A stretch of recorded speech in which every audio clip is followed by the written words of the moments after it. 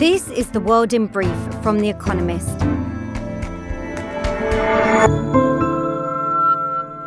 Our top stories. OPEC and its allies, including Russia, agreed to cut oil production in an effort to boost sagging prices. The reduction of output by 100,000 barrels per day corresponds to just 0.1% of global demand. European gas prices rose dramatically on Monday morning as markets reacted to Russia's indefinite suspension of the Nord Stream 1 pipeline.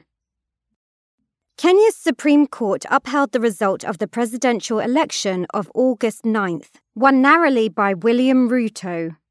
The court heard several petitions from allies of the defeated candidate, Raila Odinga, contesting the result. But the Chief Justice, Martha Koome, dismissed all allegations of ballot stuffing, voter suppression, and tampering with the results. Some of the evidence submitted was, quote, hot air, she argued, sending the court on a, quote, wild goose chase. Ivan Safaronov, a Russian former defense journalist, was sentenced to 22 years imprisonment for treason. In 2020, he was arrested, having been accused of passing classified information about Russian arms deals to the Czech Republic. He refused prosecutors' offer of a 12-year sentence if he agreed to plead guilty. In yet another sign of Russia's crackdown on dissent, Novaya Gazeta, one of the country's last independent news outlets, was stripped of its media license, in effect banning it from operating inside Russia.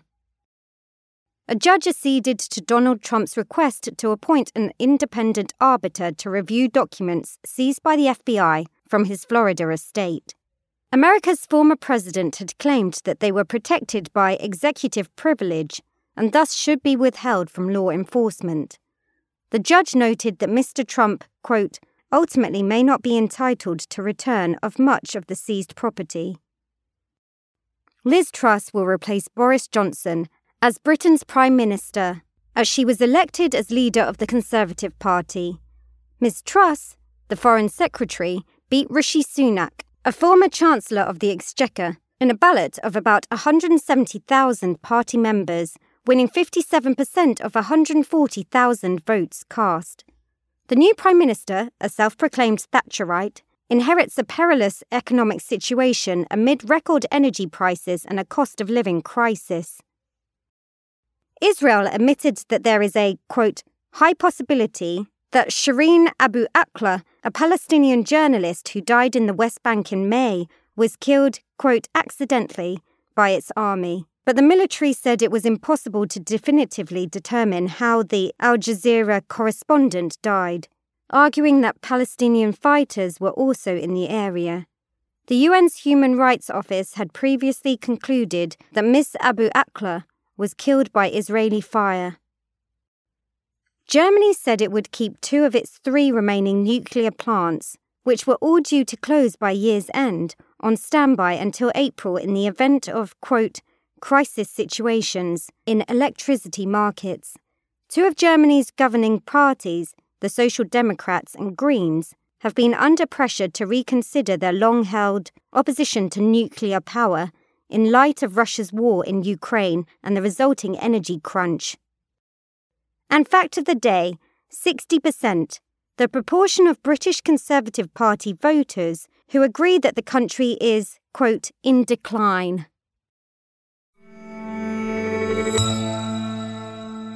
And now, here's a deeper look at the day ahead. Challenges for Britain's new Prime Minister. On Tuesday, Liz Truss will fly to Balmoral Castle in Scotland, where Queen Elizabeth II will invite her to form a new British government. The meeting was secured by the 57.4% of Conservative Party members who picked the current Foreign Secretary as party leader over her rival Rishi Sunak. That was enough to give Ms. Truss the job she craved. But her majority was not as impressive as polling had suggested. She also did worse than her immediate predecessors. Boris Johnson secured 66% of members' votes in 2019, and in 2005, David Cameron scooped 68%. In an earlier round, Ms. Truss was backed by just 32% of Tory MPs. Behind Mr. Sunak, hers was the lowest share of support of any candidate who has gone on to win since the current rules were introduced in 1998. A weak internal mandate is ominous. Ms. Truss will need to lead her increasingly rebellious party through an energy crisis afflicting all of Europe. Recent Tory leaders have had short tenures. Ms. Truss will have to work hard to secure her standing among her colleagues.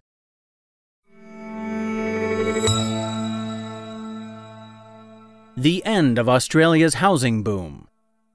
Housing booms in many overheated markets are ending as policymakers raise interest rates to curb inflation. Australia's market, one of the frothiest, is weathering its sharpest downturn in almost 40 years. Prices nationally have fallen by 3.4% since the central bank started tightening monetary policy in May, according to CoreLogic, a property data firm. In Sydney, house prices are shedding almost $1,000 Australian dollars or $680 a day. That may be only the start. Annual consumer price inflation is at 6.1%. On Tuesday, the Reserve Bank will increase interest rates for the fifth consecutive month, probably by 0.5 percentage points to 2.35%. Economists reckon that house prices could slump by up to 20% from their peaks. Since some Australian households are among the world's most indebted, that will hurt. Yet a recession is not yet looming, and even if house prices fell by a fifth, they would still be higher than they were before the pandemic.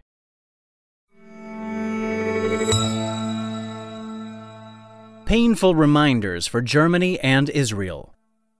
Israel's President, Isaac Herzog, will address the German Bundestag on Tuesday. His speech marks the climax of a visit to mark the 50th anniversary of the massacre of 11 Israeli athletes and coaches by Palestinian terrorists at the Munich Olympics in 1972. The run-up to the anniversary was tense. In July, victims' families rejected a German compensation offer and said they would not attend a commemoration ceremony on Monday. After a last-minute deal, including an official apology for security lapses and payments to families, that decision was reversed. Frank-Walter Steinmeier, Germany's president, called it, quote, shameful that it had taken 50 years to reach a settlement. After his Bundestag address, Mr. Herzog will travel to the site of the Bergen-Belsen Nazi concentration camp. As a soldier in the British Army, his father, Chaim Herzog, helped to liberate the camp in 1945. The elder Herzog later became the 6th president of Israel. The symbolism of the 11th president's trip, both personal and political, is clear.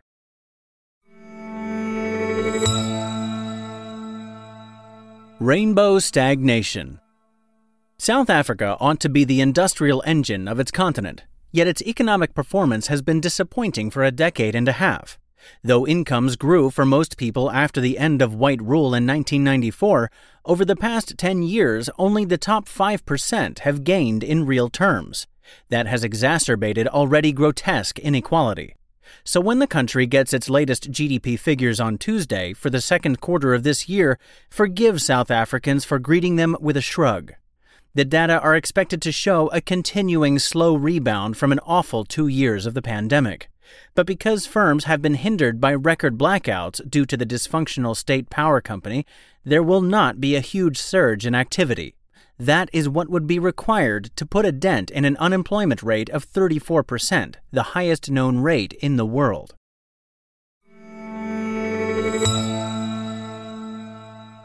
The story of Stewart Brand. The Whole Earth Catalog, first published in 1968, was an eclectic compendium of tools to help its readers live more sustainable lives. A documentary released on streaming platforms on Tuesday about its editor, Stewart Brand, takes its name from the opening sentence of the catalog. Quote, "We are as gods, and might as well get good at it." Environmentalists loved the catalog, but its most enduring impact was in Silicon Valley, where its techno-utopian philosophy took hold. Mr. Brand mingled with early computer pioneers and helped develop the open-source philosophy critical to modern software. Steve Jobs, the late boss of Apple, referred to the periodical as, quote, "one of the Bibles of my generation." We Are as Gods chronicles one of Mr. Brand's most recent projects, using genetic engineering to bring back the woolly mammoth from extinction. To his critics, this is hubristic meddling, but with his deep faith in technology, to Mr. Brand, it is just a new form of conservation. Daily Quiz. Our baristas will serve you a new question each day this week. On Friday, your challenge is to give us all 5 answers and, as important, tell us the connecting theme. Email your responses and include mention of your home city and country by 1700 hours BST on Friday to quizespresso@economist.com. We'll pick randomly from those with the right answers and crown one winner per continent on Saturday. Tuesday. What term is used to describe a gambling strategy where the stakes are doubled till a win is achieved? Monday. Which term is used for the set of cards received by a player in poker or bridge? Finally, here's the quote of the day from Luciano Pavarotti, who died on this day in 2007. Learning music by reading about it is like making love by mail. That's the World in Brief from The Economist, available 3 times every day of the week. You can also hear interviews and analysis from our journalists, including our current affairs podcast, The Intelligence, on your podcast app. And subscribers to The Economist have access to each week's full edition in audio. Just download the Economist app to start listening.